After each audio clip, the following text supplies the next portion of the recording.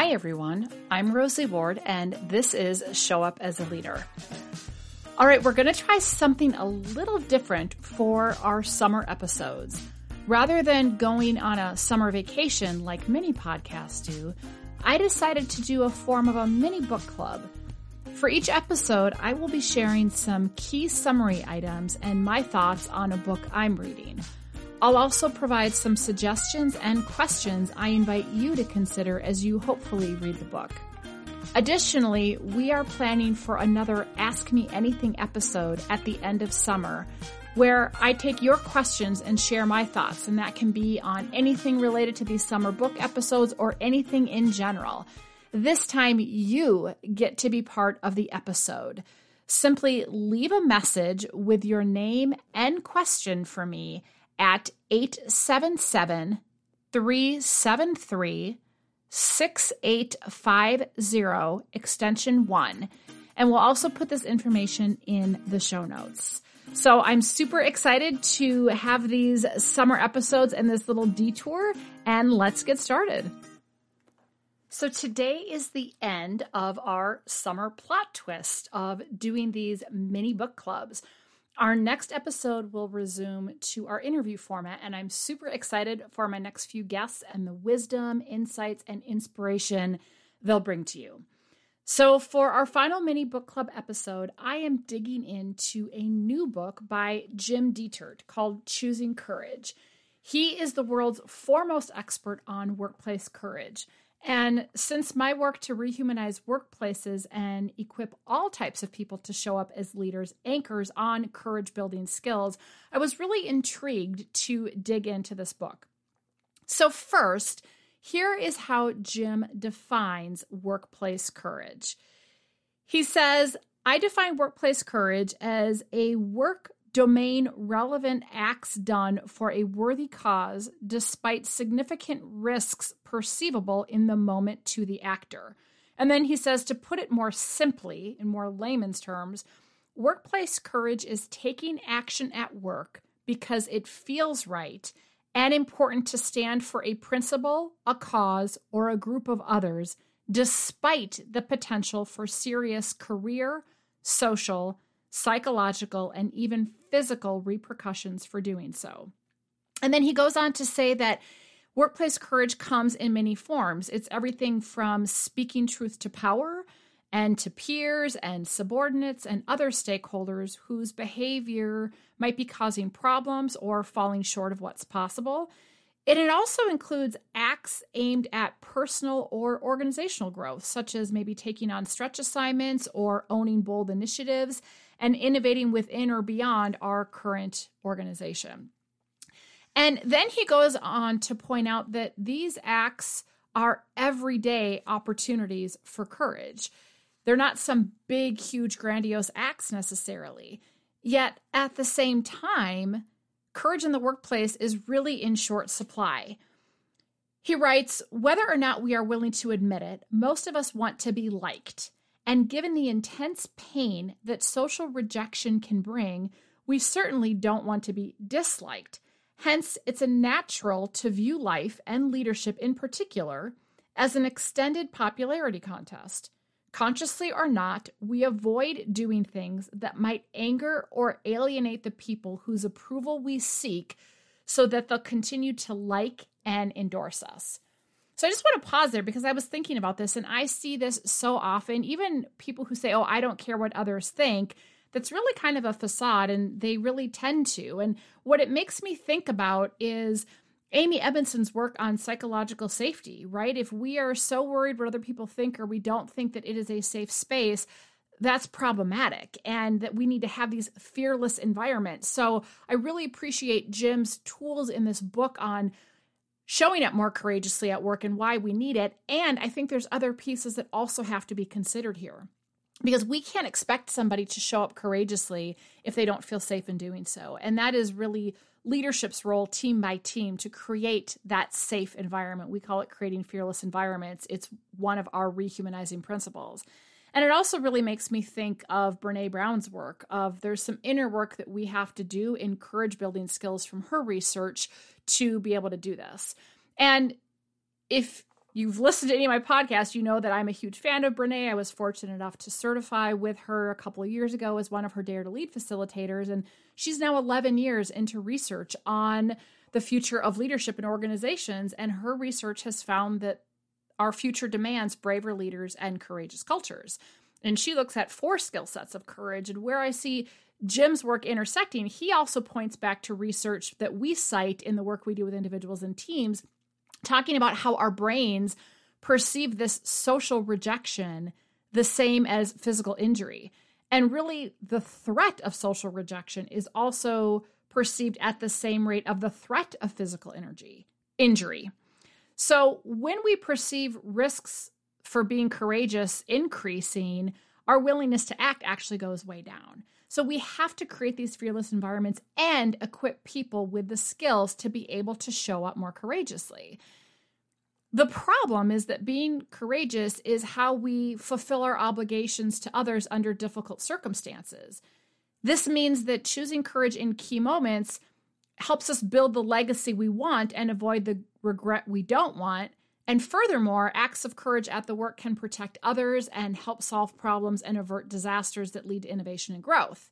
So there's this need for it, but then we've got this physiological thing happening in our brain that says, whoop, not safe, don't want to go there. And so with all of that as background, this book is broken up into 3 parts. The first part is about the nature of workplace courage. The second part is about how to be competently courageous. And the third part is what he calls climbing your courage ladder. So I want to dig into a few key parts that I just found really insightful that I think are useful, whether you read the book or not, although I would encourage you to, of course, go out and read the book and let me know your thoughts as you read it. So here's some highlights for me that stood out from part 1, the nature of workplace courage. Jim discusses the importance of power dynamics in the workplace and what this inherently can do to us. And he writes this, he says, evolution favors self-protection. We have primitive brain components that help us start to protect ourselves before we even consciously perceive danger, or use more recently evolved parts of our brain to process whether it's real. And memory and behavior activation systems that favor bad over good and false positives. So like you think there's a snake when there's not, right? Over you perceive an actual snake. And one of the things that he did is he created this instrument called the Workplace Courage Axe Index to measure various aspects of workplace courage. One of the parts includes 11 behaviors that represent a fairly comprehensive set of ways that people with less power can do worthy things that are risky. And I'm not going to go through all of them by any means, but it's broken down into 2 different aspects. The first, when he's talking about truth to power from a courageous act standpoint, he talks about challenging authority figures. And just a couple of examples are speaking up or standing up to a boss about their unethical or illegal behavior, speaking up to a leader above one's direct supervisor about others' unacceptable behavior, or challenging or pushing back on your direct boss about strategic or operating policies or practices. So those are just a few examples of challenging authority figures. And then the other aspect, he talks about demonstrating agency. So an example of that is advocating for subordinates or peers, admitting one's significant mistakes to a boss or higher up, those types of things. So he talks about, in addition to speaking up to people when there is this power differential, Jim talks about the psychological and physical risks at work that we must pay attention to. He writes, humans are social animals. We need social acceptance nearly as much as we need food and water. And the isolation that comes from being ostracized feels like social death. It's no surprise then that we're pretty careful about doing things that might lead to rejection by the pack. That's why taking a stance at odds with the views or wishes of those around us at work often involves sufficient perceived risk to make it an act of workplace courage. And so in spite of this, he shows through all kinds of stories and examples how opportunities for courage show up in interactions with all kinds of stakeholders. And he talks about how it really requires putting our values on the line. And I will say as an aside, first, we actually have to be clear about what our values are, which if you've listened to any of my podcasts or read any of my stuff, you know I'm a huge fan of doing the work to get clear about our own personal lighthouse. So getting clear about our why, our how, and our what, and also getting clear about our values.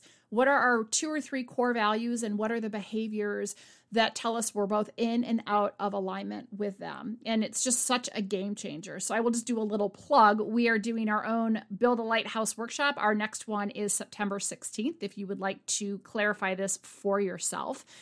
But setting that aside, he then moves into this whole idea of once we have that, we have to build our own, what he calls courage ladder. And if you imagine a ladder, right, you've got the bottom rungs, you've got the top rungs. And so he said, you start at the base with some just small, relatively small things you could do fairly soon that would start to practice and be a little more courageous. And then as you get further up, the higher rungs, you put things that you would love to be able to do more frequently or skillfully, but that feel really risky or beyond you right now. So you have these different rungs of a ladder, right? And you're kind of starting small at the bottom and kind of getting more courageous and more risky, but more important to you as you go up. And so that top is really like kind of your beacon that you're reaching for. And it reminds me in the Dare to Lead curriculum, we start out the whole program with your call to courage. Where's somewhere that you want to be more courageous in your life? And really, what does that look like? So the more specific we can be as we fill out our courage ladders, the better.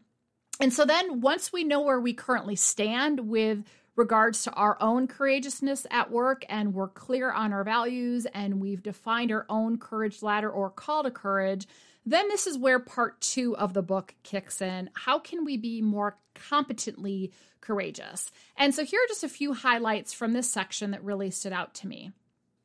And the first part seems like it should be common sense, but I think it's worth revisiting. And that's that before we can expect ourselves to act courageously, we really have to have the right conditions. And it starts with who we're being with others and the relationships we build.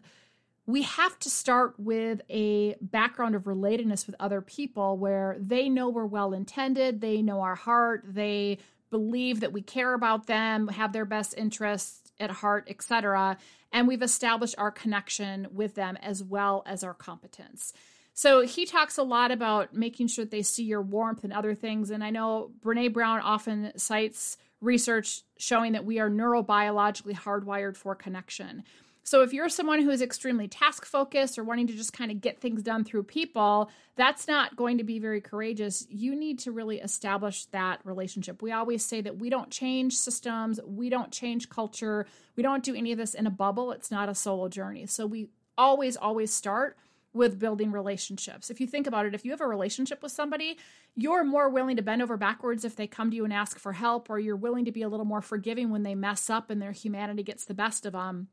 If you don't have that relationship with them, it's so much easier to leap to judgment, to be dismissive, to not want to offer help, all of those things. And so I cannot emphasize enough that we really need to invest in relationship building. And then the next part of being competently courageous, he says, is to choose our battles. We have to get really clear of when we honestly need to just let things go, right? Things are not going to be perfect. We don't need to sit here and stand in judgment. We have to kind of say, hey, this isn't worth it. And then when is it, yep, you know what? It really is worth engaging. And this ties back to knowing our values and using them as that lighthouse and as a guide. Here's how Jim puts it as it relates to being true to ourselves. He says, clarity about key values and goals also helps a person know when they have to act because, quote, this is who I am. It's about an obligation to ourselves, not just to the requirements of a broader occupational or moral code. A realization that if we don't act to defend our core values, identity, or humanity, no one else can or will do it. It's the clarity that we have to act because it's the only way to feel authentic, to feel proud of ourselves rather than like a fraud in our own skin. And I just think that is so powerful because, again, it's a discernment of when do I have to act because it's the only way I can look in the mirror, be in integrity, be authentic to who I am versus when am I, judgy McJudger pants and sitting there on my high horse and being run by my ego. That discernment is so critical. And again, knowing our lighthouse helps us do that. We also do exercises in the Dare to Lead curriculum that help us recognize kind of when we're emotionally hijacked and when we're in that righteous mode versus that curious mode. And why that's important is one of the other things that Jim talks about in this section is that we have to also be emotionally aware and knowing our own reactions and knowing when we're emotionally hooked. And, you look at any of the research out there and emotional literacy is lacking across our population, across our world, across our country. So another plug, I would say, if you have not read or looked at Permission to Feel by Mark Brackert, I would highly, highly encourage digging into that and helping really use his ruler model to build more emotional literacy so that we can name our emotions, recognize them, and then do something with them. The other thing that Jim writes about that competently courageous people do is they pay attention to timing. They recognize that even the most reasonable comment or idea presented in the most constructive way possible can still fall flat or lead to trouble if it's delivered at the wrong time. And so he makes a really important distinction as well between it truly not being the right time versus our self-protective brain telling us stories that make it feel like it's never the right time. And they really justify keeping us safe and small. So this is really where we justify our own armor, if you will. Another aspect of being competently courageous is managing the message itself, which kind of seems like a no-brainer, but I think it's important. This is what he writes. He says that if you accept that, then a related assertion should also seem reasonable. You have to understand how the other person sees the world and that it's critical. I'm not saying that your values, beliefs, preferences, and priorities don't matter.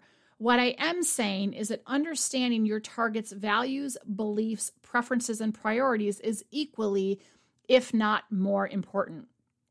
And when I was reading this, what it made me think of is the Arbinger Institute's work of talking about moving from an inward mindset where we are focused on ourselves and our vantage point is how all these other stakeholders are impacting us, our needs, our objectives, and our challenges. So like either me as an individual or my team or my family or my department, right? So you can kind of go me very myopically or me more broadly, but it's really all about how these other people are impacting me.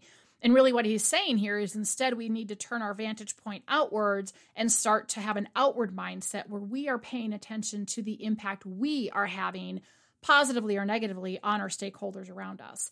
And we are seeing them as human beings, recognizing they have their own needs, they have their own objectives, they have their own challenges, and we recognize they are just as important as ours. And then we look at how we could adjust our efforts to be more helpful. And that is such a game changer. We talk about this in our book, Rehumanizing the Workplace, and give examples of exercises that we do with groups to really help them shift from that inward to an outward mindset. That being said, one of the things that I took away from this section that I will say rubbed me a little bit the wrong way is he starts talking about, first of all, he talks about people as a target, which kind of bugs me. It seems like we're not seeing them as a human, but a target. That aside, he says, you have to start to look at their interests as currencies with which you could bargain. And I will just say with that, I want to push back on that a little bit because I think he was well-intended here. But what that sounds like to me is it's not really an outward mindset, that really what we're doing is we are seeing other people as a vehicle. If they're my target and I want to look at how I can bargain with these currencies, I'm seeing them as how can they help me? And I'm not considering that they have their own needs, objectives, and challenges. So I feel like he kind of flip-flop here between an inward and outward mindset. So I just want to make that important distinction because yes, we need to care about other people, but it's not about, I'm going to consider that so that I can figure out how to use that to get what I want versus no, I see them as another human being. And this is a collaborative process. This is a relationship building process. And this is a win-win. So when I'm managing my message, I need to look at, what do I need to say so this person will hear me, but it's not about like shoving something down their throat. And I'm not necessarily saying he was saying that, but there was some writing in there that just kind of was like, I think we got to be a little bit mindful of language and make sure that we're looking at this from an appropriate lens. And then in this section, Jim revisits the importance of dealing with and channeling emotions, both in ourselves and others. I will just say that this is why being emotionally literate is so important, because we will have our own emotions to deal with. And our acts of courage can also elicit an emotional response in others that we have to manage too. What's interesting is Jim's research found that those people who are able to effectively manage emotions both in themselves and others are far more successful in being courageous at work. And it makes sense. One of the things that Brene talks about from her research is that one of the barriers to courage is actually dealing with feelings and emotions that we don't want to deal with it. We don't know how to deal with it. We also get stuck in setbacks. There's a lot of synergies that I see here and why emotional literacy and learning how to lean into the discomfort of vulnerability is essential to being courageous. And then last but not least, with being competently courageous is making sure that there is follow-up and we're taking action after the fact of a courageous act. And he also says we have to recognize that persistence is needed for almost any systemic or deep-seated behavior change, meaning that we have to be courageous and follow up over and over at times. And then this brings us to the last part of the book, which he refers to as climbing your courage ladder. Jim starts out this section with one of my favorite quotes from Anna Eleanor Roosevelt. "You gain strength, courage, and confidence by every experience in which you really stop to look fear in the face. You must do the thing which you think you cannot do." And then he poses a bold question. He says it's time to decide. Will you start climbing your own courage ladder one rung at a time? And I think that we all need to start climbing our own courage ladders. We all need to start answering our own calls to courage. He says that there's 3 routes to competent courage. First, we can change how we think.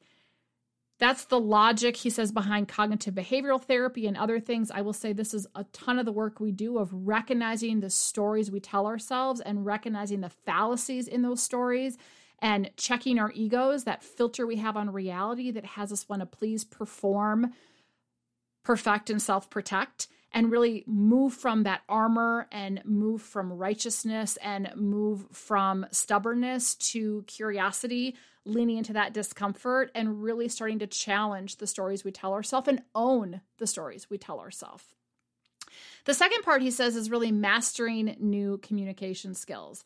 And really, there's a lot that goes into that. But I would say from my standpoint, first and foremost, listening is key. So a previous episode, if you have not listened to it yet, I interviewed Wendy Lynch and we talk about some fabulous tools she has to listen for what matters. We use them in the work that we do. We talk about them in our book. We cannot be effective communicators if we do not know how to listen first. And it's hard to do that if we're listening from a filter of our ego and armor and self-protection.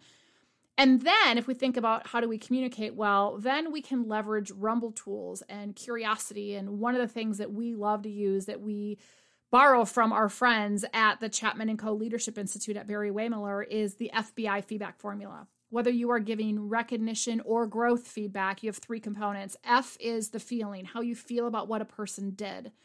B is the very specific behavior of what they did. The more specific, the better. And then the piece that's usually missing is I, the impact. What's the impact that that person's behavior had on you, on the customer, on the business, on whatever it might be? And, you know, if it's growth oriented, a lot of people have blind spots and don't know that what they're doing is unintentionally, hopefully, having a negative impact. And if someone doesn't tell them, they don't have any opportunity to change. They may not realize it matters. They may not think what they're doing is a big deal. And on the flip side, if it's recognition, how many of us really are told what an impact we have on others? And so when I think about mastering new communication tools, I think about the tools that we use that have been really impactful for people. And the other part I will say is being really mindful of our language. And he does give some examples in here of how we can shift some language and what really elicits defensiveness versus what fosters openness. So there's a lot that goes into that, but we think differently. We master new communication tools. And then the last path or route to competent courage is then changing or controlling our own physiological responses. So this is where recognizing when we're hijacked or hooked by emotion comes into play, and being emotionally literate, having body wisdom, knowing the signs and signals that our body is telling us we're hooked, and then creating some sort of practice to build the muscle to pause, to breathe, perhaps a mindfulness practice. So all of these things that allow us to move from being highly reactive to more intentional. So again, 3 routes to competent courage. We've got to shift that inner narrative. We've got to do the work to think differently. We got to wait in the messy middle, in other words. We've got to do the work to master new communication tools. And then we've got to change and control our own physiological responses. And then he says, like anything in life, being competently courageous takes practice. And we all have our own courage ladder and route to improvement. I will say that I love that this book gives very tangible and practical ways to do that. And I think it needs to be layered on top of a foundation of self-awareness and doing the work to recognize why we avoid vulnerability, which we know from Brené Brown's research is the same side of the courageous coin. And we also have to recognize that workplaces must create psychologically safe environments in which people can practice being courageous. So I think they really all go hand in hand. I think he's got some wonderful tactical tools here, and I think it's got to be paired and coupled with what we've learned from Brené Brown's Dare to Lead research, what we know from Amy Edmondson's research, and I think you've got a really powerful combination of what does it take to answer the call that our world is demanding, that we all have opportunities to show up more courageously at work and beyond. And so Jim ends with a call to action saying that all progress really depends on each and every one of us being more courageous at work. And so with that, I'll leave you with some questions that I encourage you to ponder as you're listening to this or reflecting on this and perhaps reading the book yourself. The first is, where does your own need for self-protection get in your way of acting courageously at work? The second, how can you use your core values as a lighthouse and guide to ground you and help you decipher when it's the right time and situation to speak up and demonstrate courage? And finally, what would open up for you? And what do you see as possible if you did the work to start showing up a little more courageously? So I hope you join me in answering Jim's call and the other work that I mentioned with Mark Brackert and Amy Edmondson and Brené Brown, and start to look at where you can be a little more courageous in your life, in particular at work, and we'll be able to have more human workplaces. So I hope you enjoyed our mini book club summer episodes. I look forward to being back with you in a couple weeks as we resume our regular format with some amazing interviews. Thank you so much for listening to Show Up as a Leader.